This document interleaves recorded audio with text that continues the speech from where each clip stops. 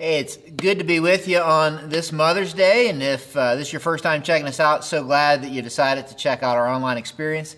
I look forward to having the opportunity to meet with you. You might want to grab a Bible and turn it to the book of 1 Peter, lay that open in your lap, get a note page and a pen, take some notes. As you're doing that, it's kind of fun to be together like this on Mother's Day. And I don't know if you've noticed this or not, but it just seems like to me that all moms went to the same school, right? Because all moms kind of have these things that they say are in common. I just started writing down some of the things that my mom might have said that maybe you hear a lot of moms say. See if any of these are things that you would recognize. A lot of moms will say this. See if you can recognize this. What part of no don't you understand? Your mom ever say that to you? How about this? Did your mom ever say this? Because I said so, that's why. That's a perfect mom statement. Or I love this one. Wait till your father, I used to hate this. Wait till your father comes home, right? How about this? No one ever said life is fair. I can remember mom saying that. If everyone jumped off a cliff, would you? Right? Your mom ever say that to you? I like this. I'll give you something to cry about. I love that, right? How about this one? This is going to hurt me more than it's going to hurt you. I never believed that one. Okay, never believed it. How about this? Did you flush? Did your mom ever say that to you? I love it. I like this one. Your mom ever say this? If you fall out of a tree and break both legs, don't come running to me. I love that. And my mom's favorite one was this. I brought you into this world, I'd take you out. My mom never said that. But anyways, I just want to say Happy Mother's Day to my mom. I know she's watching this. I want to say Happy Mother's Day to you. I love you, Mom. I want to say Happy Mother's Day to my wife. Absolutely love you. And also want to say Happy Mother's Day to my mother-in-law. My mother-in-law lives with us, and so I'll say Happy Mother's Day to my mother-in-law as well. And the fact that my mother-in-law lives with us is what makes me so appreciate the guy who wrote the book you have open, 1 Peter, because this book is written by a real guy. His name's Peter. He was a rough and tumble fisherman, right? Turned into this humble but passionate preacher. And he had himself a mother-in-law. And part of the story of this real guy is this, you can read it in the Gospels, is that one day Peter heals his mother-in-law. Isn't that incredible? Every son-in-law needs that trick in his bag, right? I love that. But he was a real guy. He was writing to real people who really needed some hope, right? That's why we're saying 1 Peter's all about living hope while living here. And so where we're at today is this. We are here on this coronavirus quarantine Mother's Day 2020. And we have our Bibles open to the next section. And I think it's ironic and awesome that we're in the section that we're in 1 Peter on this Mother's Day. I think it is totally appropriate for us to be here. And we're going to read it here in a second, but you might be asking yourself, well, why in the world are you saying that? Well, the reason I'm saying that is when I'm thinking about moms, you ever notice that when moms get together, they talk about certain things? And I think it's appropriate that we think about this on this Mother's Day. Have you ever noticed that sometimes when moms get together, right? Moms, you know this is real. Sometimes, particularly young moms, when they get together, they like to sit around and talk about birthing stories. You ever notice that, right? I always feel uncomfortable when you walk into that, right? Particularly if my mom's in there and she's talking about my birthing story, right? I mean, it is totally uncomfortable. And yet, a lot of times moms will get together and they'll talk about birthing stories. Here's the deal. We all have one. You have one. I have one. If you're part of the human race, you have a story of being born, right? It's something that we all have in common. And you know what? The truth of the matter is, one of the things we have in common is this, is that we all kind of came to having life the same way, physically, right? Hang on, just think about that for a second, right? Like there's one way that a baby happens. That's what I'm saying. I remember I was a young pastor one time. I had this young gal. She came to my office. She said, Pastor, she was so excited. Pastor Dan, she said, I'm pregnant. And just almost without thinking, I looked at her and said, how did that happen? And she's like wanting to tell me how it happened. I'm like, I know how it happened, right? Because we all have that in common, right?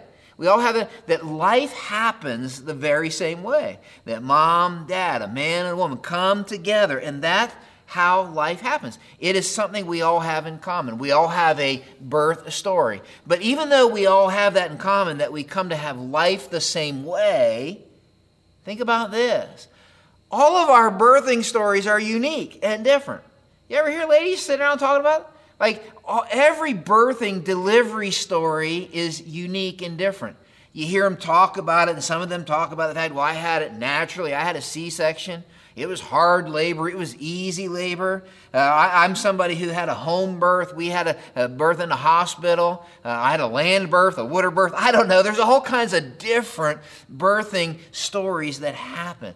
And right about now, because you're feeling uncomfortable if you're sitting with your mom right now, right? You're thinking, what in the world does this have to do with 1 Peter? I have no idea. No, actually I do, and I want to show you because I think it has a lot to do with 1 Peter. Look at what Peter says in the section we're in. Let's pick it up in verse 22. He says, now that you've purified yourself by obeying the truth, we'll get back to this, so that you have sincere love for each other, love one another deeply from the heart. And here's the trick. For you have been born again. And then he says, not of perishable seed, but of imperishable, through the living and enduring Word of God. Here's what Peter wants us to see today on this Mother's Day. Let's just make it quick. 2 questions in this whole passage we're going to see. You and I have a birthing story. Physically, we have a birthing story. It's one thing we have in common, Peter is saying. But Peter says there is a more important question that I need to ask on this Mother's Day. And here's the question. You ought to write it down. Do I have a rebirthing story? Because that's what Peter's talking about. Peter is talking about a spiritual rebirth, being born again. He began his letter this way. Do you remember we talked about this? In verse 3 of chapter 1, Peter says this. Peter in verse 3 says, praise be to the God and Father of our Lord Jesus Christ. In his great mercy, didn't deserve it, couldn't earn it, didn't do anything to accomplish it. It was his mercy. He has given us what? New birth into a living hope through the resurrection of Jesus Christ from the dead. Here's what he's saying. On this Mother's Day, 2020, I need to ask myself, do I have a rebirth story? Have I got a story of being born again spiritually? All of us, here's what I want you to hear me say, all of us have a physical birth story. Now listen, not all of us have a rebirth story yet. Some of you watching this don't have that yet. And so you might be saying, well, Dan, how do I know? What does that mean? What does it mean to have a rebirth story? Well, I think Peter tells us this. And the whole idea of our birthing story gives us an illustration or an example.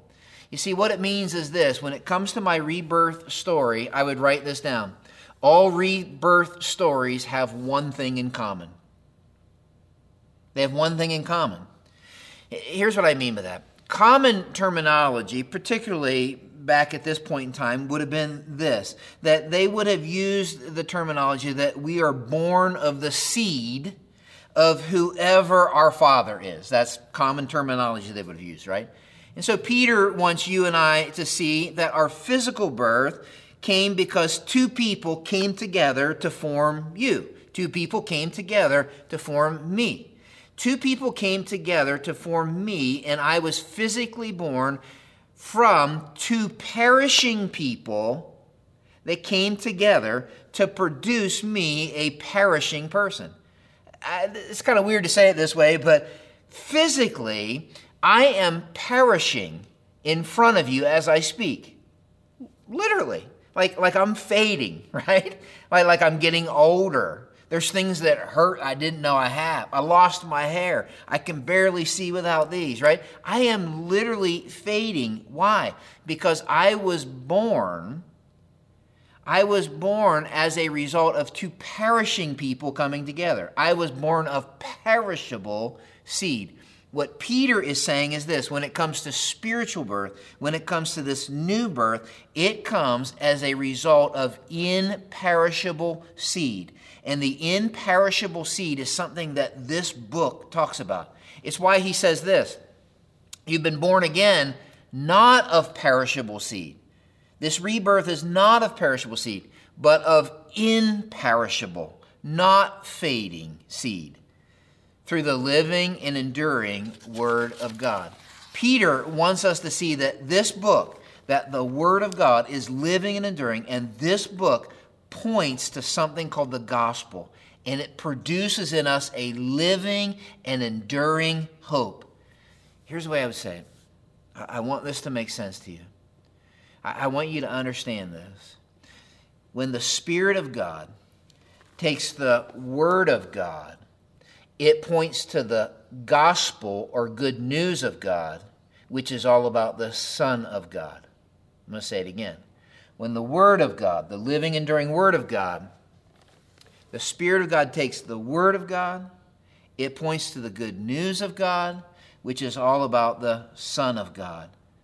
And that message is this imperishable seed that produces in us a living hope. Why? How does it do that? Because that message is all about the Son of God perishing in my place for my sin. He literally perished, died for my sin, everything I'm guilty of. They buried him. He rose again. He defeated death, sin, and Satan. And he's alive. And the minute I say yes to Jesus and what this book is all about, to Jesus and the good news of God, the minute I place my faith in him, here's what he is saying. I'm born again. I have a rebirthing story. You see, for some of you, you need to know this. The gospel isn't about good people getting better. The gospel is not even about bad people being reformed. Did you know that? That might be a surprise to some of you. That's not the gospel. That's not the story of God. It's not about good people getting better, bad people being reformed. You know what the gospel is? It's about dead people coming alive. It's about rebirth. It's about being born again. You see, all of us, somewhere inside of us, know that we're dead. That's why we look for ways to be reborn. You can get on the internet and see this. 30 days to a new you. I just saw this today. You can have a new you by Friday. Sign me up, right? I mean, reinvent yourself, all that kind of stuff. We try to find ways to be reborn because we know there's something that has died inside of us. The problem is many of the ways we try to reinvent ourselves, to experience this rebirth, are things that fade. It's why Peter says this. He says, all people are like grass in their glory. The things that they put their faith and trust in, it's like flowers of the field. The grass withers, the flowers fall, but the word of the Lord endures forever. And this is the word that was preached to you. What he's saying is that sometimes we can trust in things that fade. For some of you, maybe that's where you're at. Like, I want to reinvent me, and somehow I'm going to trust in people's approval of me. And you know that fades. For some of us, it's all about our athletic prowess, and I'm going to trust in that. Maybe you're younger watching this. I'm going to tell you somebody older. That fades. For some of us, it's all about the way we look. And I'm going to find a new me, and so we're going to trust in kind of making our face look different, our body look different, our hair, if we have it, look different, right? It all fades. For some of us, it's money. I'm going to reinvent me, and it fades. Success, it fades. Listen, I'm going to tell you something that might surprise you. For some of us, I'm going to reinvent myself by becoming religious. Fades. In fact, one of the most popular conversations in the Bible was when Jesus had a conversation with a really religious man. He was more religious than you and me put together. His name was Nicodemus. He knew more about the Bible than you, me, and a bunch of other people put together. He was religious, followed the rules strictly. And he came to Jesus and says, what do I got to do to see and enter the kingdom of God? What do I got to do? That's what religious people ask. What do I got to do? And Jesus said this. You know what you got to do? You must be born again. It's the only way. It's the one thing we all have in common. You see, it's the one thing that won't fade. And he looks at this religious guy and he says, flesh gives birth to flesh. Mom and dad came together. There you got physical. But the Spirit gives birth to that which is spiritual. Spiritual rebirth only happens when the Spirit of God takes the Word of God, which points to the gospel of God, which is all about the Son of God, and that message takes root in my life. Now, that's the one thing we all have in common. But rebirth is similar to our physical birth this way. All rebirth, I would write it this way, stories are distinctly individual and unique. They're all distinctly individual and unique. Yours might be different than mine, which might be different than the person next to you. Some of you, your rebirth story happened when you were a kid. In fact, statistics say this, 80%, this is interesting to me, 80% of the people who are followers of Christ made that decision to say yes to Jesus before they were age 13, I think it is, right? Parents, what an incredible opportunity. The kids are really open to the good news of Jesus. What an incredible opportunity to talk to them about things that matter. That's why we value students and kids here at Grace Church. And for some of you, that's when your rebirth story happened. I was 5 and a Sunday school teacher in Bible camp, my mom and dad, you know. Others of you, it happened as an adult.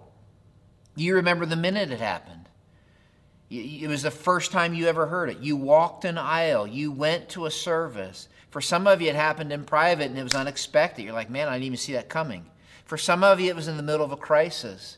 I have met people who it happened in a jail cell. For some of you, that's you. That's your story. Our stories are different. For some, it seemed easy. It was kind of like easy labor. For some, it seemed harder. Yet, I want to tell you something. No matter whether it was as a kid or an adult, whether it seemed easy or hard, all are equally amazing, even though uniquely different.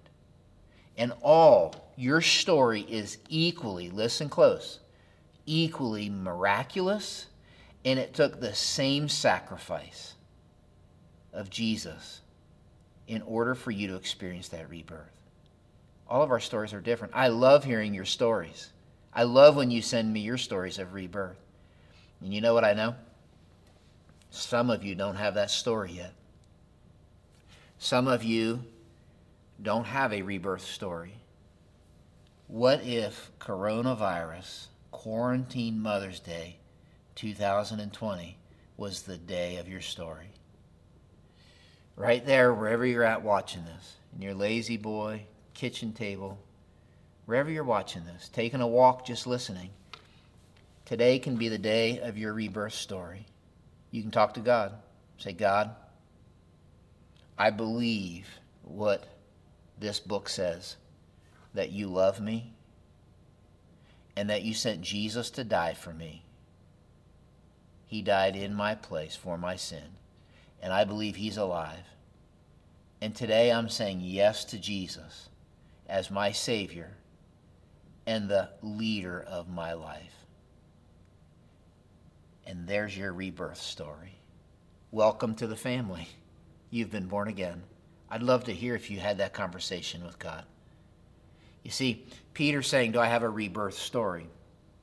But then he goes on. In chapter 2, he says, therefore, rid yourselves of all malice, deceit, hypocrisy, envy, slander of every kind. Like, there's our words, newborn babies. You're born again. Like newborn babies, crave pure spiritual milk, so that by it you may grow up in your salvation, now that you have tasted that the Lord is good. I love this imagery. I don't know. I love it. Has anybody ever noticed, have you noticed this, that when a baby comes into this world, they come in hungry? Like they come in hungry. Like they're craving something. And the only thing, what they want, they have in their mind what they want. They know exactly what it is they want. They want one thing from one person. That's what they want. They're craving it. And getting that food is of utmost importance. It's another thing moms talk about, right? Moms talk about this kind of thing. When you kind of sneak up on moms like, what was your baby's birth weight? You know? How much do they weigh now? What's their dimensions? What percentile are they? Moms can even get competitive about this, right? You know, what percentile is your baby in? 50th percentile, right? Or 75th percentile, or 30th percentile, whatever it might be. And what happens is when a baby, there's a terminology that we use when a baby is not eating like they should. And you know the terminology. Maybe you've heard it. It's called failure to thrive, right? I have a friend, and some of you would know this name. He is a pastor of our County Line campus, and it's a rural campus, right? And so he's out in farmland, and he was telling me a story. He and his family went out and bought 3 baby piglets. I'm like, good for you, man. That's awesome. And he's got a bunch of kids and some beautiful children and some young daughters. And so he's got these piglets, and he's going to raise them so that they have meat. And I said, well, are you nervous, that your kids are going to get attached to them? Your daughters are going to fall in love with these little piglets, right? I mean, you're going to have to struggle slaughtering these pigs. And he said, I think we'll be fine. He said, actually, we named the 3 pigs. And I said, well, tell me the names of the 3 pigs, because that might be even more endearing. He said, we named them Ham, Bacon, and Sausage, right? But then he said this. He said, Ham and Bacon are doing well, but Sausage is failing to thrive, right? What's he saying? Sausage isn't eaten, right? The little piglet's not eaten, and so it's failing to thrive. You see, that's all Peter's getting at here. Honestly, the Bible, sometimes we make it too hard. And he says, I have a second question. Not just what is your rebirthing story, but the second question is this. Am I growing? If I've been born again, am I growing or am I failing to thrive? Peter's saying this. I want you to get this. He's saying the same word. Grab your Bible. He said the same word that contains the seed that gives me life is the same word that contains the food that grows my life. That's what he's saying. He said the same place. Babies grow and they thrive because they eat food that satisfies. Otherwise, they fail to thrive. I love that imagery. He says if a baby doesn't eat, it never grows up, which is great imagery because the truth of the matter is, right? I'm not trying to be critical, but sometimes Christians, Christ followers, don't grow up. That's what Peter's saying. And so what's true about a little kid who doesn't want to grow up sometimes becomes true, spiritually speaking, about people who would call themselves Christians. I just wrote some things down. You ever think about some things that are true about kids? Kids are unstable in their emotions. You notice that? If you got little kids, you know this, right? They can go from laughter to crying in a matter of minutes, right?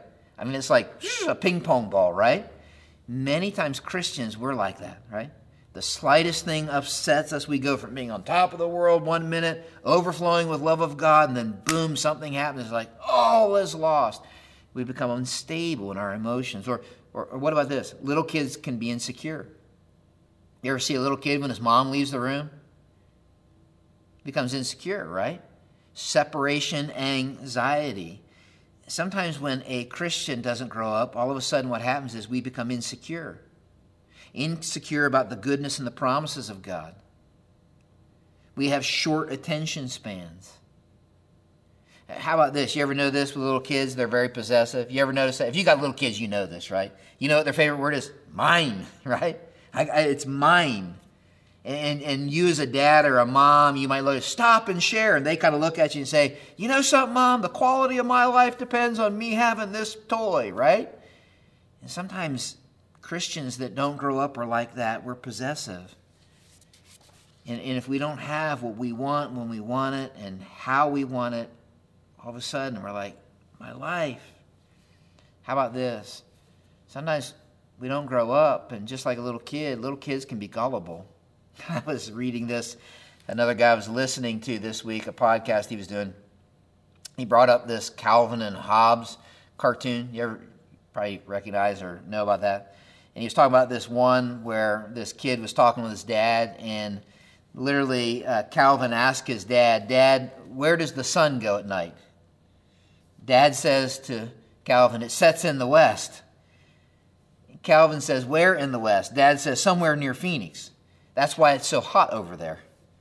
Calvin says, well, how does it get back in the morning? Dad says, a U-Haul truck brings it back overnight. The next little frame is this. Calvin goes to Mom, I can't wait to be as smart as Dad. Isn't that awesome, right? What's the point there? And sometimes kids can be gullible. You know what happens when Christians don't grow up? You know what happens? They become gullible. That's what Paul's saying. I just want to talk as one of your pastors. Like when I don't grow up spiritually, I become gullible. I hear a powerful speaker, and he must be saying the truth. He was entertaining.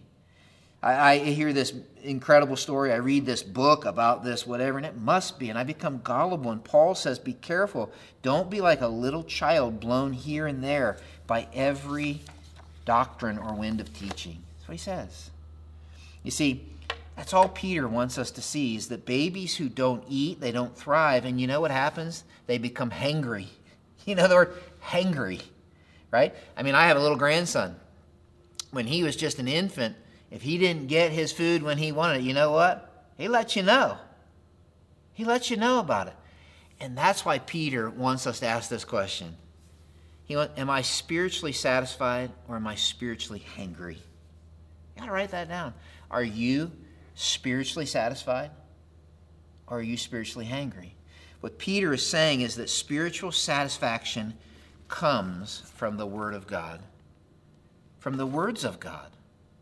That literally the Word of God contains not only the seed that gives me life, but that grows my life. Well, how do I do that? Can I give you, can we just take a little minute for me to give you some practical suggestions you ought to write down? How do I get spiritually satisfied from the food that is the Word of God, this pure spiritual milk? Well, first I would say this. I would ask myself the question, what's my plan to eat daily?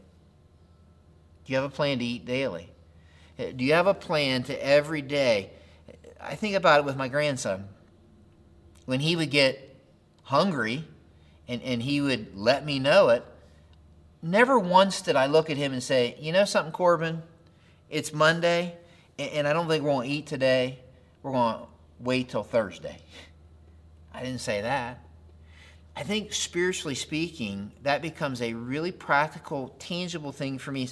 What's my daily? Some of you are like, I've never done that. Well, then why don't you start? Take 5 minutes.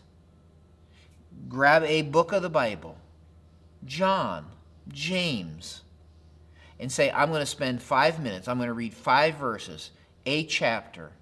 But what's my daily diet? What's my spiritual daily diet? Which leads to the second question that I would ask. Who am I sitting down to eat with? You know what makes meals at our house a lot of fun? Like we eat on the run sometimes, but every night we sit down together and eat.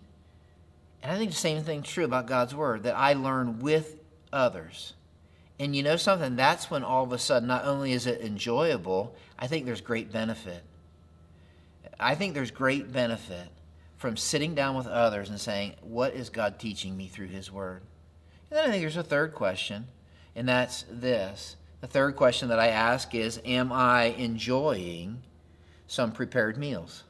Am I enjoying some prepared meals? You're like, what's that? Well, that's kind of what we're doing here, right? Every week, myself, Pastor Aiden, Pastor Adams, whoever's preaching, we prepare, we cook, so to speak, a meal, and that we want to serve. This isn't the only place you can get some good prepared meals, right? But when it comes to thriving and growing, I think what Peter's saying is I got to ask, am I spiritually hangry? Or am I spiritually satisfied? Because spiritually satisfied followers of Jesus experience life different. You say, what do you mean? Well, let me show you 2 things and we're done. Peter says this, rid yourselves of malice, deceit, hypocrisy, envy, slander of every kind. Like newborn babies, crave pure spiritual milk so that by it you may grow up. I want to grow up. My salvation, now that you've tasted that the Lord is good. If you've been spiritually reborn, you've tasted the goodness of God and His grace. And what He is saying is that same goodness is the goodness that you grow up to appreciate, gain an appetite for, keep coming back for. I would write it down this way. Spiritually satisfied people experience the goodness of God in all circumstances. I know, just write it down. There can be a hard part to that. I think the truth is this, and I think you'll agree with me if we just think about it. We can tend to forget God or take Him for granted when things are good, and then blame Him and get frustrated at Him when things are rough. It's just the truth. We can take Him for granted when things are good. And we can blame Him or maybe get frustrated at him when things aren't going our way. Peter says, when you crave and are spiritually satisfied by this pure spiritual milk, you will taste and see that the Lord is good. That it will create in you an appetite and an experience to say that God's goodness isn't dependent, listen close, on how I interpret circumstances. It's dependent on his unchanging character. And what Peter's doing here, you may not know this, he's borrowing from the Old Testament. Psalm 34 says this, taste and see that the Lord is good. Blessed is the one who takes refuge in him. And I already know what some of you are thinking. You're thinking, that's a piece of cake if everything's great. But that's verse 8, Psalm 34. Can I read the verses around it real quick? Verse 1, I will praise the Lord at all times. His praise will always be on my lips. Verse 2, let the afflicted hear and rejoice. Verse 4, he's the one who delivered me from the things I'm afraid of. Verse 17, he delivers the righteous from their troubles, and they will have troubles. Verse 18, taste and see that the Lord is good, because the Lord is close to the brokenhearted and saves those who are crushed in spirit. Peter's not writing to people who are having a good time. He says, taste and see that the Lord is good. Growing up, being spiritually satisfied, is experiencing and appreciating and creating and craving and understanding the goodness of God in all circumstances. There's a second thing, and I want you to write it down this way. Spiritually satisfied people are free to love others sincerely and deeply. We have to go back to chapter 1 to see where he's getting this. He says, now that you've purified yourselves by obeying the truth, so that you have sincere love for each other, love one another deeply from the heart. It's interesting here. Because you are born again, the family trait is love. That's what he's saying. And the words he uses are interesting. This word for love and this word for love are two different words.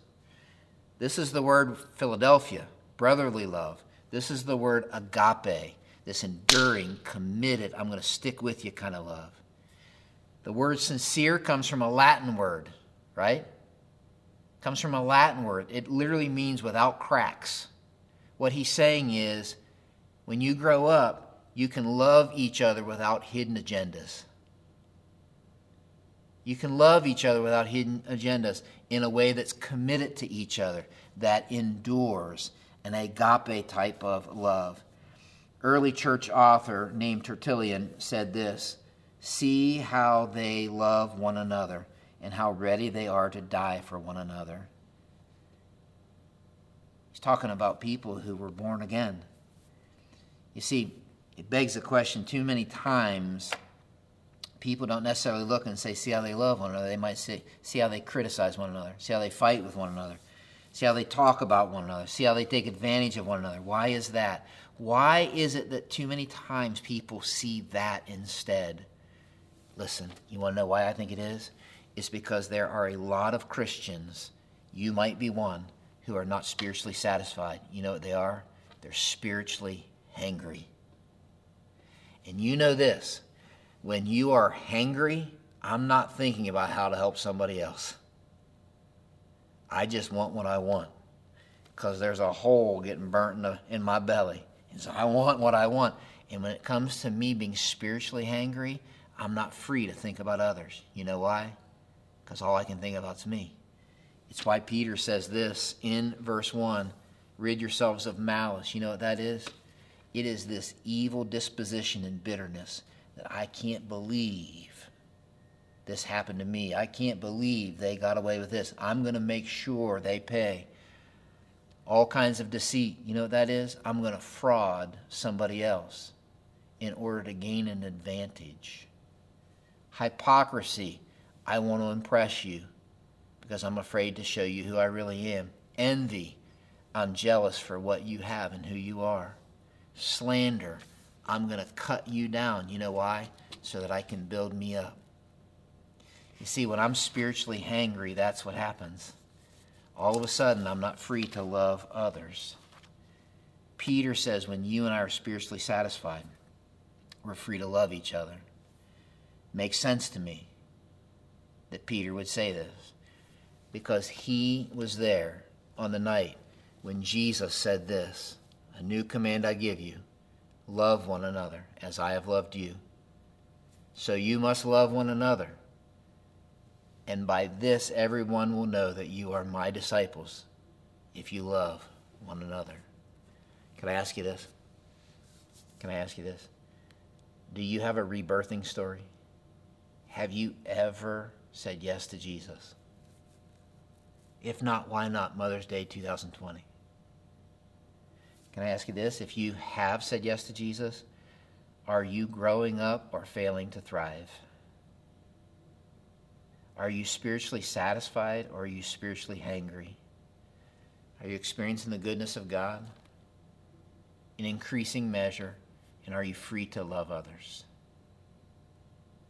Father, my prayer is this, is that you would help us to see the goodness that you invite us into that comes in this rebirth. And I pray for my friends who've never experienced that today, Mother's Day 2020, might be the day they say yes to Jesus. God, there's a whole bunch of people watching this that have said yes to Jesus, but they're failing to thrive. And I pray that this 2020 might be the chance where they say, I want to crave pure spiritual milk so that I might grow up, experience the goodness of God in all situations, and be free to love without hidden agenda in a pure and enduring way. God, I'm so grateful that you love us. And Father, my prayer is this, is that our church would be full of spiritual babies in a spiritual nursery, people who are reborn, and that our church would be full of people who are growing up in Jesus. I pray this in Jesus' name. Amen.